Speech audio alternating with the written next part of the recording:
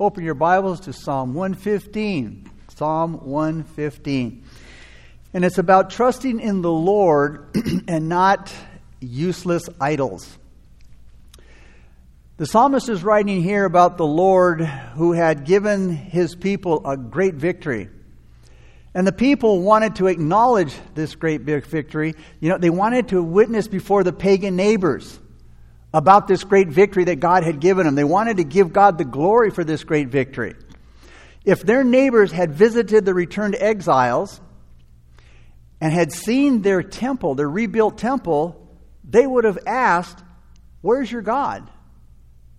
And the reason they would have asked, "Where's your God?" when they saw the rebuilt temple is because there were no idols in it. Their temples or shrines or wherever were filled with gods. And when they would see the rebuilt temple of the living God, there were no idols in it. So they would ask, "Where's your God?" Because again, there were no temples, no idols in the temple or in the city. So the question gave the Jews the chance to compare the false gods of their neighbors with their true and living God of Israel, just like today. We need to tell people about our great and wonderful God. To compare the world's idols with our wonderful God. So this psalm was written as a litany or a series of things, praises and things of God, with the leader opening in verse 1. The people then responded to the leader's opening in verses 2 through 8.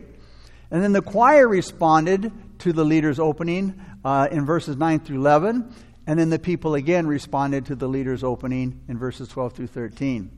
The priest or the choir spoke in verses 14 and 15. And the people closed this psalm in verses 16 through 18.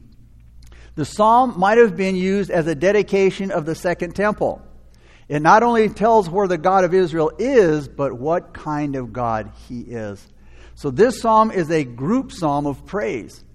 It focuses on the wonder of the Lord in salvation of his people. Several sections of this psalm are used in Psalm 135. Now the theme of this psalm is that God is alive and he's thinking about us and he's caring for us and we should put him first in our life. The author? Anonymous. We don't know who it is. But the psalm was sung in the upper room at the time that our Lord remembered the Passover with his disciples and when he instituted the Lord's Supper in celebration of Israel's delivery from slavery in Egypt. G. Campbell Morgan said this psalm is born of passion for the glory of the name of Jehovah.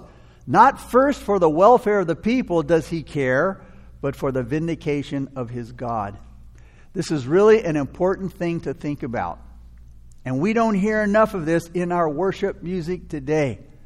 A lot of worship songs today speak about the man or the woman who's singing the song, what they do for the Lord, what they've done for the Lord, instead of what he has done for us or who he is. We're always in danger of putting man's well-being or who he is before the glory of God.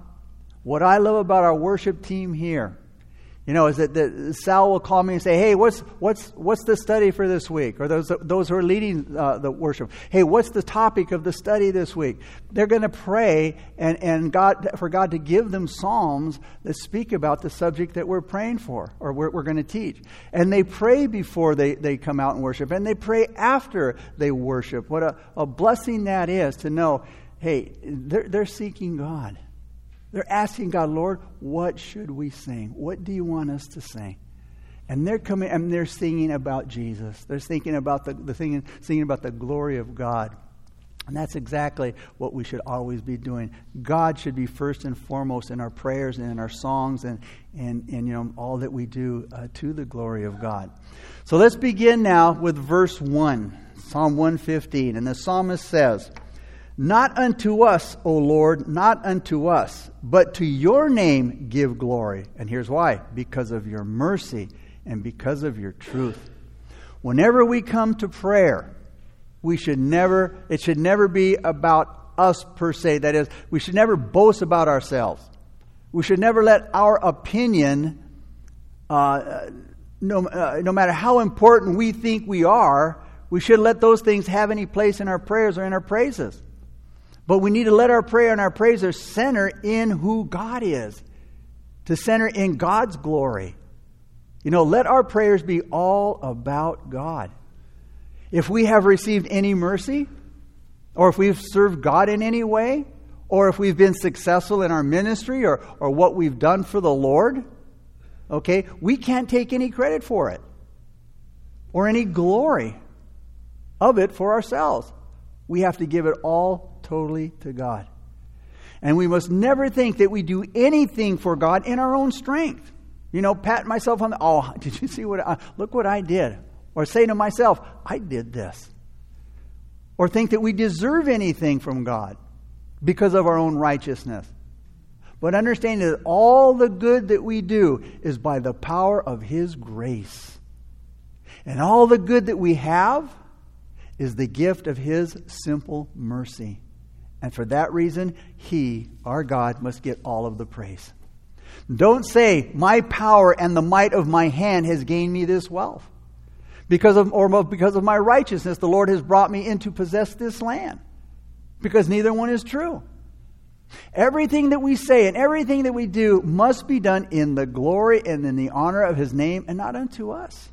And that's what the psalmist said in the beginning of verse 1 of Psalm 115. Not unto us, O Lord, not unto us, but to your name be the glory.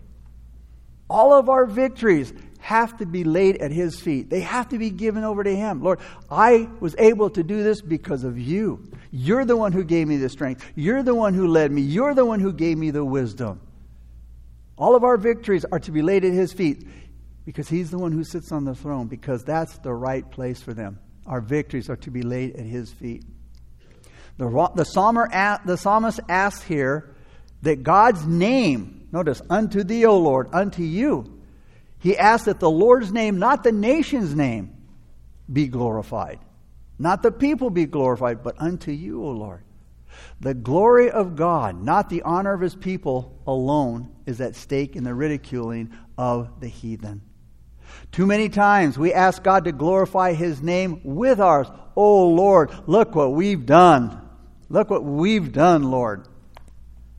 We don't seek glory with His name, because it says He will share His glory with no man.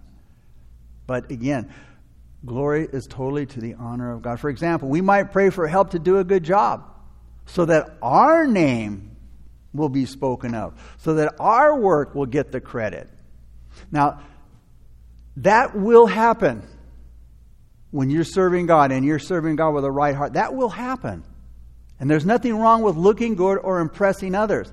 The problem is when it comes that we want to look to good no matter what happens to God's reputation in the process. We're not interested in God's reputation as much as we are our own. That's where the problem lies. Before you pray, ask yourself, who's going to get the credit if God answers my prayer? Mercy and truth can be recognized as kindness and faithfulness, His faithfulness. Look at verse 2 now. Again, the question, verse 2 says, why should the Gentiles say, so where is their God? Now the heathen all around them was ridiculing them. They were saying, where is your God? Like I said, if they were to see the rebuilt temple and go inside and they go, well, where's your God? Because they didn't see any idols. In other words, you say He's your God, well, where is He? Why doesn't He help you? And this is the kind of ridicule Christians often hear when they're going through a difficult time. When things aren't working out the way they want them to or think they should. And especially like when things go wrong. When something really bad happens, there's always somebody who asks, where's your God now? I thought, your God took care of you and He looked out. I thought He loved you. And, they go through the whole routine. Look what's happened to you. If He really cared, He would have done something. But because the idolatrous nations couldn't see or touch God, this is why they'd ask their question, well, where's your God? But the answer is given to them right away. Look at verse 3. But our God is in heaven, and He does whatever He pleases. You don't see our God because He's not made an idol and put in our temple. He's in heaven. You see, God allowed them to suffer because of their sin. And it was according to God's will, God's plan, and God's purpose. Israel is starting to accept their circumstances as being from the hand of God. His will is sovereign. His will is good. His will is acceptable, and it's perfect.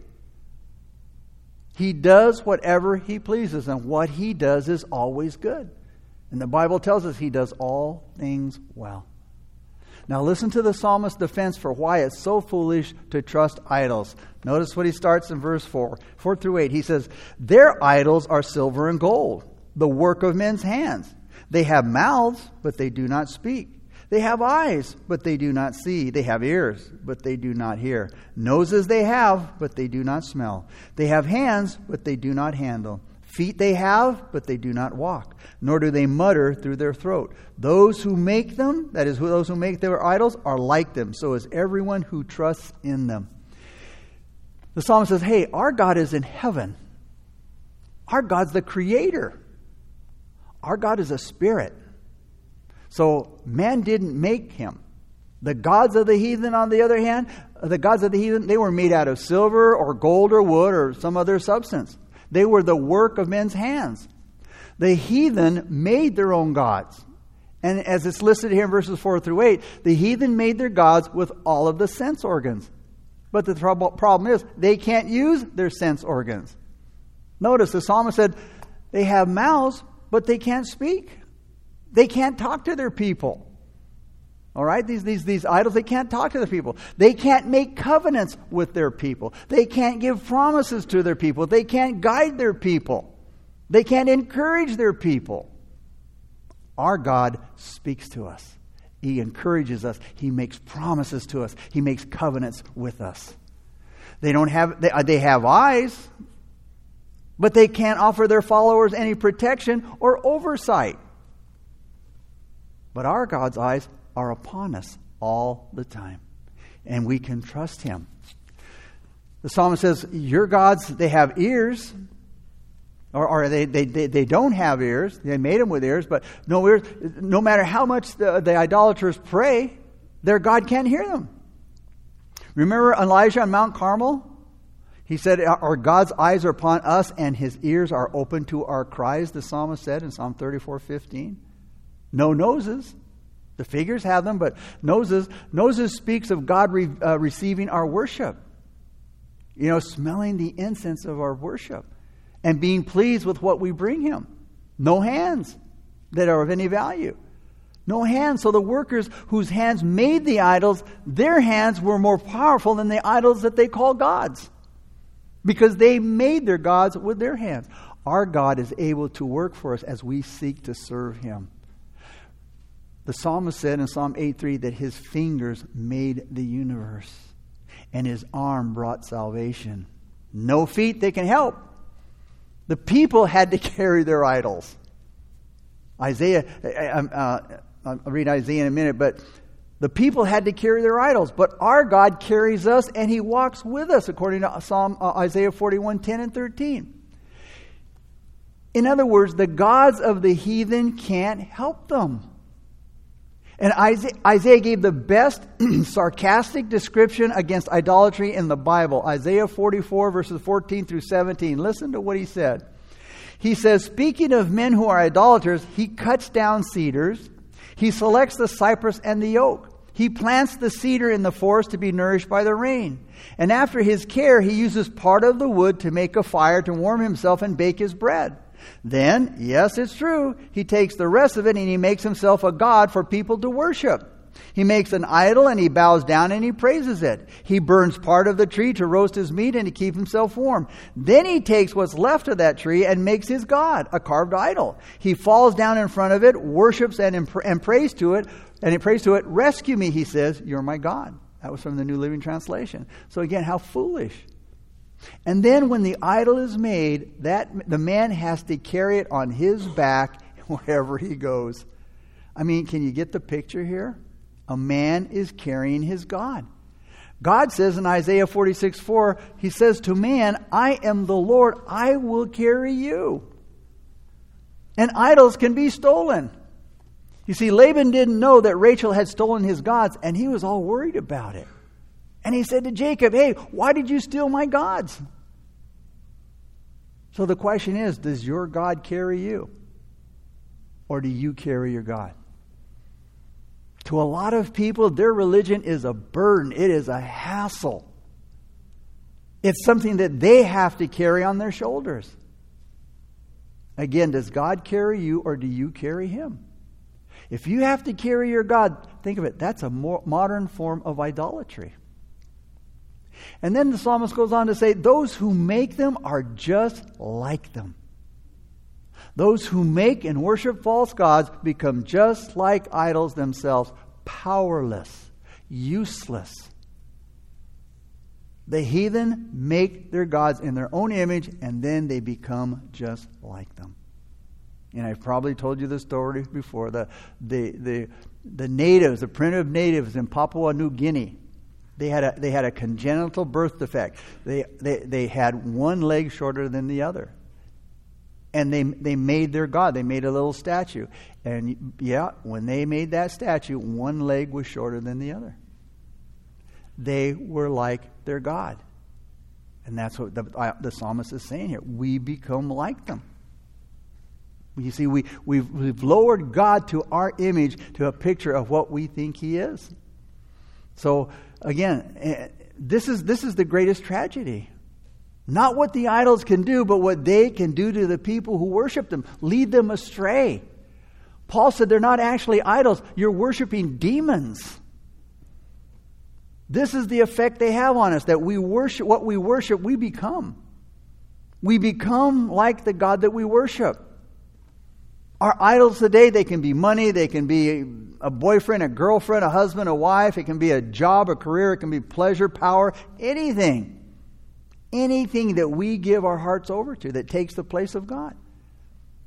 But if we worship anything other than God, we become a hireling and we become hard or petty and shallow. The enemy has ridiculed God's people, and now the Levites are going to answer those who ridicule. Look at verses 9 through 11. O Israel, trust in the Lord. He is their help and their shield. O house of Aaron, trust in the Lord. He is their help and their shield. You who fear the Lord, trust in the Lord. He is their help and their shield. So what should the people of God who know the true God of Israel do? They should worship Him, obviously. But verses 9 through 11 says something just as important. It tells us that the people of God should trust God. And why is that? Because verse 9 says He's our true help and He's our shield. Idols are nothing, and they can do nothing. They are totally helpless. They are totally useless. They can't see. They can't hear. They can't speak. They can't touch. They can't walk. But our God helps us to see. He helps us to hear. He helps us to speak. He touches us. He walks with us.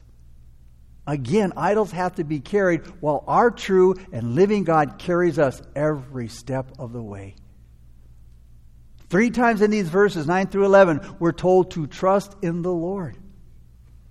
Now, 3 times, and we've heard this taught before, when God speaks to us the first time, we should definitely listen. There shouldn't have to be more than one time. But He knows how dull we are sometimes, and He has to repeat something to us over and over again. So when God speaks to us the first time, we should listen. If He says something twice, we should pay even more attention. But when He says something 3 times, it's like our mom and dad says, I don't want to have to tell you one more time. When God speaks and He says something 3 times, we should stop everything that we're doing and give Him our full attention. And that is to study and to think about and to memorize and to meditate on. And joyfully obey what God has said. So, what is God wanting to do? He's wanting to get it into our hard heads when He repeats something. He wants us to trust in Him and not other things that so easily take His rightful place in our lives, that take up our time. So again, do you trust Him? Do you trust Him? It's a question we must really ask ourselves, and the example, is going to show, again, the truth of that. We say we do. We say we have faith in God. We say we trust in the Word of God. We say we trust His Word. Now, there was a famous French acrobat in the 1800s named Jean-Francois Gravelet, also known as Blondin. Now, it says that he crossed the Niagara Falls on a tightrope, 160 feet over the water. And one time it says that he went halfway across, he stopped in the middle, cooked an omelet, and he ate it. Then he went back to the other side. It says another time he carried his manager across the falls on his back. Afterward, he turned to a man in the crowd and he asked the man, "Hey," he says, "do you think I could do that with you?" The man said, Of course I believe you could do that with me." He says, "I just saw you do it." He says, "Well, hop on up here and I'll carry you across." He said, "Not on your life." He saw the guy do it. He saw it with his own eyes. "Yeah, I believe you can do it." "Well, come on. No way." That's the way we are with God many times. We say we trust God. We believe God. "I know what you can do, Lord." But then when it comes to really trusting Him and doing the real thing, we really don't believe it. If we do trust God, will we be disappointed? No, never. Those who trust in idols or false gods are going to be disappointed. Because again, the idols are useless. They can't do anything. And the worshiper is not going to get anything from them. But those who trust in God, will never be disappointed. Because He's living, He's true, He's compassionate, He's faithful, He's merciful. He's all of those things. And God takes pleasure in doing good to those who seek Him, who trust in Him, and obey Him. Verses 12 through 13. The Lord has been mindful of us. Think of that. He's been mindful of us. He will bless us. He will bless the house of Israel. He will bless the house of Aaron. He will bless those who fear the Lord. Notice both great and small. It doesn't matter who you are. Those who fear Him, He will bless. The Lord remembers us. And what a great truth to know. There are so many times when we feel like we're all alone. Like we're just cut off from everybody. Feeling alone and like we're abandoned, and sometimes even from God. But God hasn't forgotten us. He can't forget us. And He hasn't forgotten you. Now, I don't know your name many times, and I don't know your address for sure. But God does. God knows you. And He knows who you are. He knows where you live. He knows all about you. God not only knows your number, He knows your name and all about you. Trust Him. And Psalm 147:4, I love this. It says that He counts the number of the stars and He calls them all by name. You know how many stars there are in the galaxies and the universe? I don't, but I know there's a lot. But God knows exactly how many there are. Not only that, He knows the name of each one. Now, if He knows the name of each star, don't you think He knows your name? God will bless you as well. He'll bless your friends, your house, your church, and your community if you will only turn to Him. The thing that's so wonderful, verse 12 says, He's mindful of us. Can you believe that? He's mindful of us. The word mindful means to mark so as to be recognized, according to Strong's Exhaustive Concordance. I love that. We're marked. It means to mark so as to be recognized. I believe that mark is the Lord Jesus Christ when we come to know Him. In reality, God sees, He understands, and He thinks about us. And when we're depressed by troubles and struggles with life, we should be encouraged that God keeps us in His thoughts and He knows us by name. Like Jeremiah says in 29:11, I know the thoughts that I think towards you, says the Lord, thoughts of peace and not evil.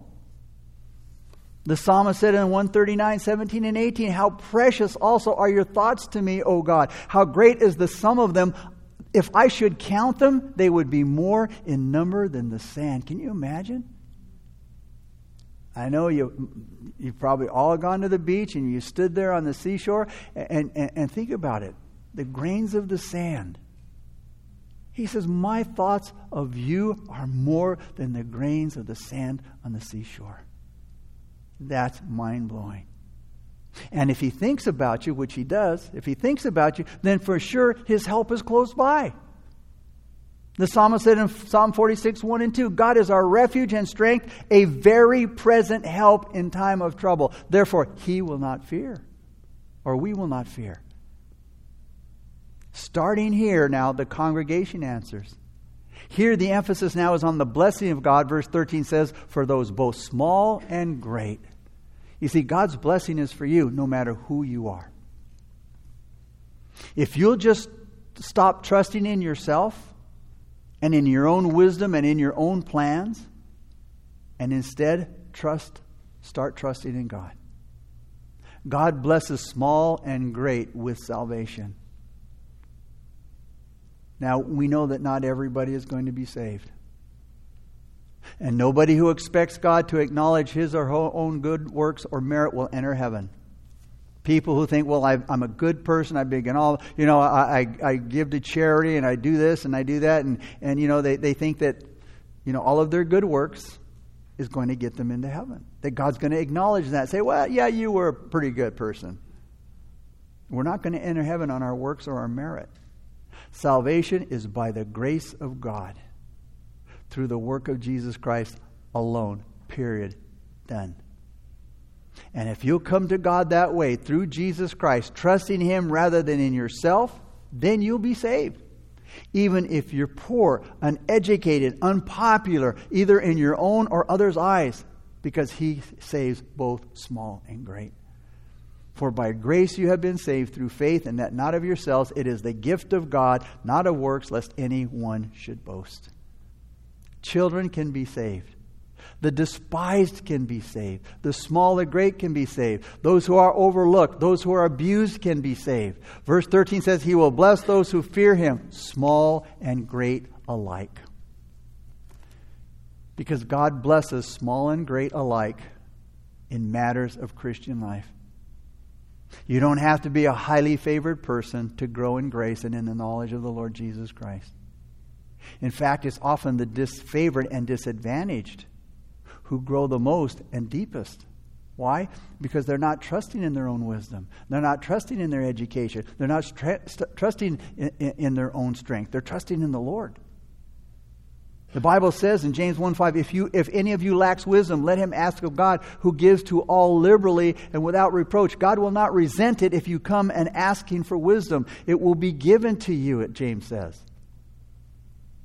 And by wisdom, James isn't just talking about knowledge, but about the ability to make wise decisions in difficult situations. Whenever we need wisdom, we can pray to God, and God will help us. And then, when we pray, be patient. God will not leave you alone with your problems. He will stay close and he will help you to grow. Proverbs 3:5-6. Trust in the Lord with all your heart and lean not on your own understanding. In all your ways acknowledge him and he shall direct your paths. Notice he said, lean not on your own understanding. We were made to lean upon God. When people say, Christianity and God is a crutch, yep. I need to lean on him. Scripture tells me, lean not on my own understanding. When we have an important decision to make, sometimes we feel like, where do I go? Who do I trust? There's nobody I can go to. Sometimes we feel like not even God. But understand, God knows what's best for us. And God is a better judge of what we need than we are. How many times have we asked for something that, and you look back and go, oh, I'm sure glad God didn't answer that prayer. We have to trust him totally in every choice that we make. Now, that doesn't mean we shouldn't use our brain. That doesn't mean we shouldn't think about things carefully or use our brain and the ability to reason. That's why God gave us a brain. Just for that purpose reason. Isaiah 1:18, God said, come now and let us reason together, says the Lord. Let's you and I think about this. Let's reason over this thing. But we shouldn't trust our own ideas to the point that we leave others out and we leave God out. As Proverbs said, we must not be wise in our own eyes, but we should be willing, we need to be willing to listen to and to be corrected by God's word or wise counsel. But we are to bring decisions to God in prayer. Use the Bible as your guide. And then follow God's leading. Because He will direct your path both by guiding and protecting you. And again, the psalmist said God blesses small and great alike when they're about to die. If you're trusting Him, how could the one who's been faithful to bless you all through your life abandon you at the moment you're ready to die? It's just the opposite. God will be even closer to you then. Verses 14 and 15. May the Lord give you increase more and more, you and your children. May you be blessed by the Lord who made heaven and earth. So it's promised that the Lord shall increase you, verse 14 says. Those that God blesses, He increases. That was one of the earliest and most ancient blessings. Genesis 1:28, He told Adam and Eve, be fruitful and multiply. God's blessings give an increase. Increase in number, building up the family, increase in wealth, adding to the estate and honor, especially an increase in spiritual blessing with God's increases. He'll bless you with an increase of knowledge and wisdom. He'll bless you with grace, holiness, and joy. And those who God blesses are truly blessed. Those who God increases are made wiser and better and acceptable to God and for heaven. And it's promised that this will be, first of all, a constant, continual increase. And notice He says, He shall increase you more and more. So that as long as you live, you shall still be increasing. Proverbs 4:18 says, like the shining sun that shines ever brighter unto the perfect day. That increase and increase will come to the day of your perfection. When you're in your glorified body. It's a family increase, He says here, to you and your children.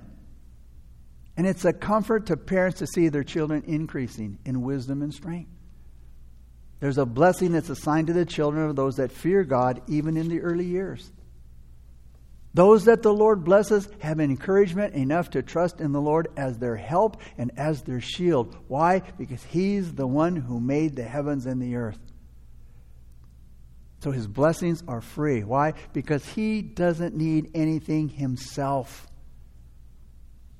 So we're rich. Why? Because He has all things at His command for us if we fear Him and we trust in Him. He made heaven and earth.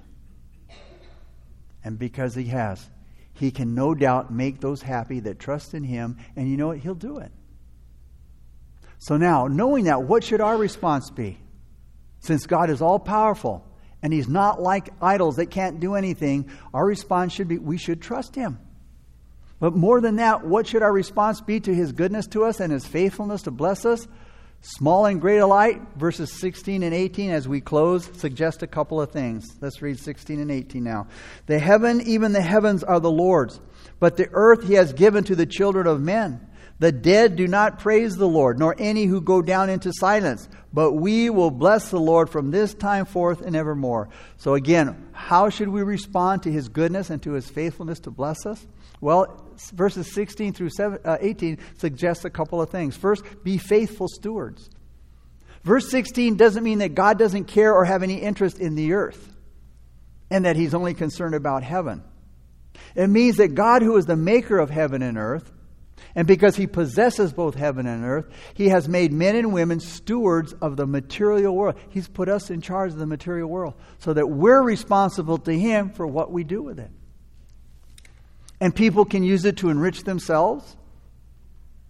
And many times they do at the expense of others.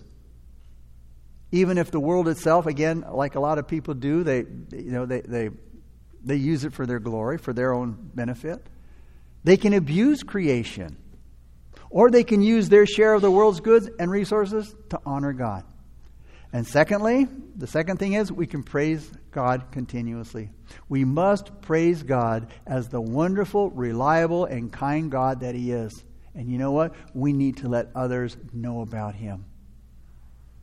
And we should do this, he says here, as long as we live. Why? So that God's people praise Him before others, as he said there at the end of the verse, forevermore. As he says in verse 18. Now his words here are a challenge to us. If we're going to praise God like we should and must, if we're Christians, we have to do it, obviously, while we're still alive. We've been given an amazing, remarkable, He's given us amazing spiritual victories in our life that we can share with people. We can describe them as victories over sin, telling people how God gave me victory over drugs or alcohol or some other thing that I was in bondage to. How He's given me victory over trials. How He's given me victory over illnesses, over death, and the devil. But do we acknowledge these victories to others? Or do we keep them to ourselves? Do we remember them? Do we think about them? Do we tell others about them? And most of all, do we thank Him and praise Him for them? Charles Spurgeon said, though the dead cannot, the wicked will not, and the careless do not praise God, yet we will shout hallelujah forever and ever. Father, thank You so much for this beautiful psalm, God. And again, as the psalmist said, Lord, not unto us, but to Your name give glory. Father, we thank You. We give You glory, God. We give You honor. We give You all the praise, Lord, for our lives, for our salvation, for our victories, Lord, for our struggles. God, for all that You've done for us, Lord. You've carried many of us for years, Lord. You've held us up. You've strengthened us, Lord. You've gotten us through the hard times and the hard knocks in life, God. Lord, you've delivered us from dangerous situations, Lord. You've delivered us from the lion's den, from the fiery furnace, God. We can go on and on and on, God. Lord, help us not to be forgetful. Help us to be mindful of these things. Help us to praise and to thank You for them all the time, Lord. And more important, may we share them, Lord, with those around us. God, might we be a light in a dark place. Father, so many people are hopeless. They're lost. They're just roaming. They're roaming around in this darkness. They're groping for something substantial to hold on to, Lord. And the Bible tells us we have the anchor. We're anchored deep in Christ, Lord. When the winds blow and the rains come, Lord, we're standing strong because we're on that solid foundation, Lord. So many people need to hear about the Lord Jesus Christ, the solid rock, the anchor. Maybe you're here tonight and you don't know Christ as your Lord and Savior. Maybe you've never made that commitment to Jesus Christ. And you're just merely existing in this world. You don't know where you're going. You don't know what to do. You have so many questions and no answers. Well, Jesus is the answer. The worship team's going to lead us in a song of worship right now. And if God's Spirit has spoken to your heart and you recognize, man, I need Christ. I need direction. I need strength. I need victory over sin. I need victory over struggles. I need guidance and wisdom in the things that I'm going through. Jesus is all wise. In Him is wisdom, infinite wisdom, strength, deliverance. So as we worship, you get up out of your seat, you make your way towards the steps up front, and I'll meet you there. When the song's over, we'll pray together a simple prayer of faith.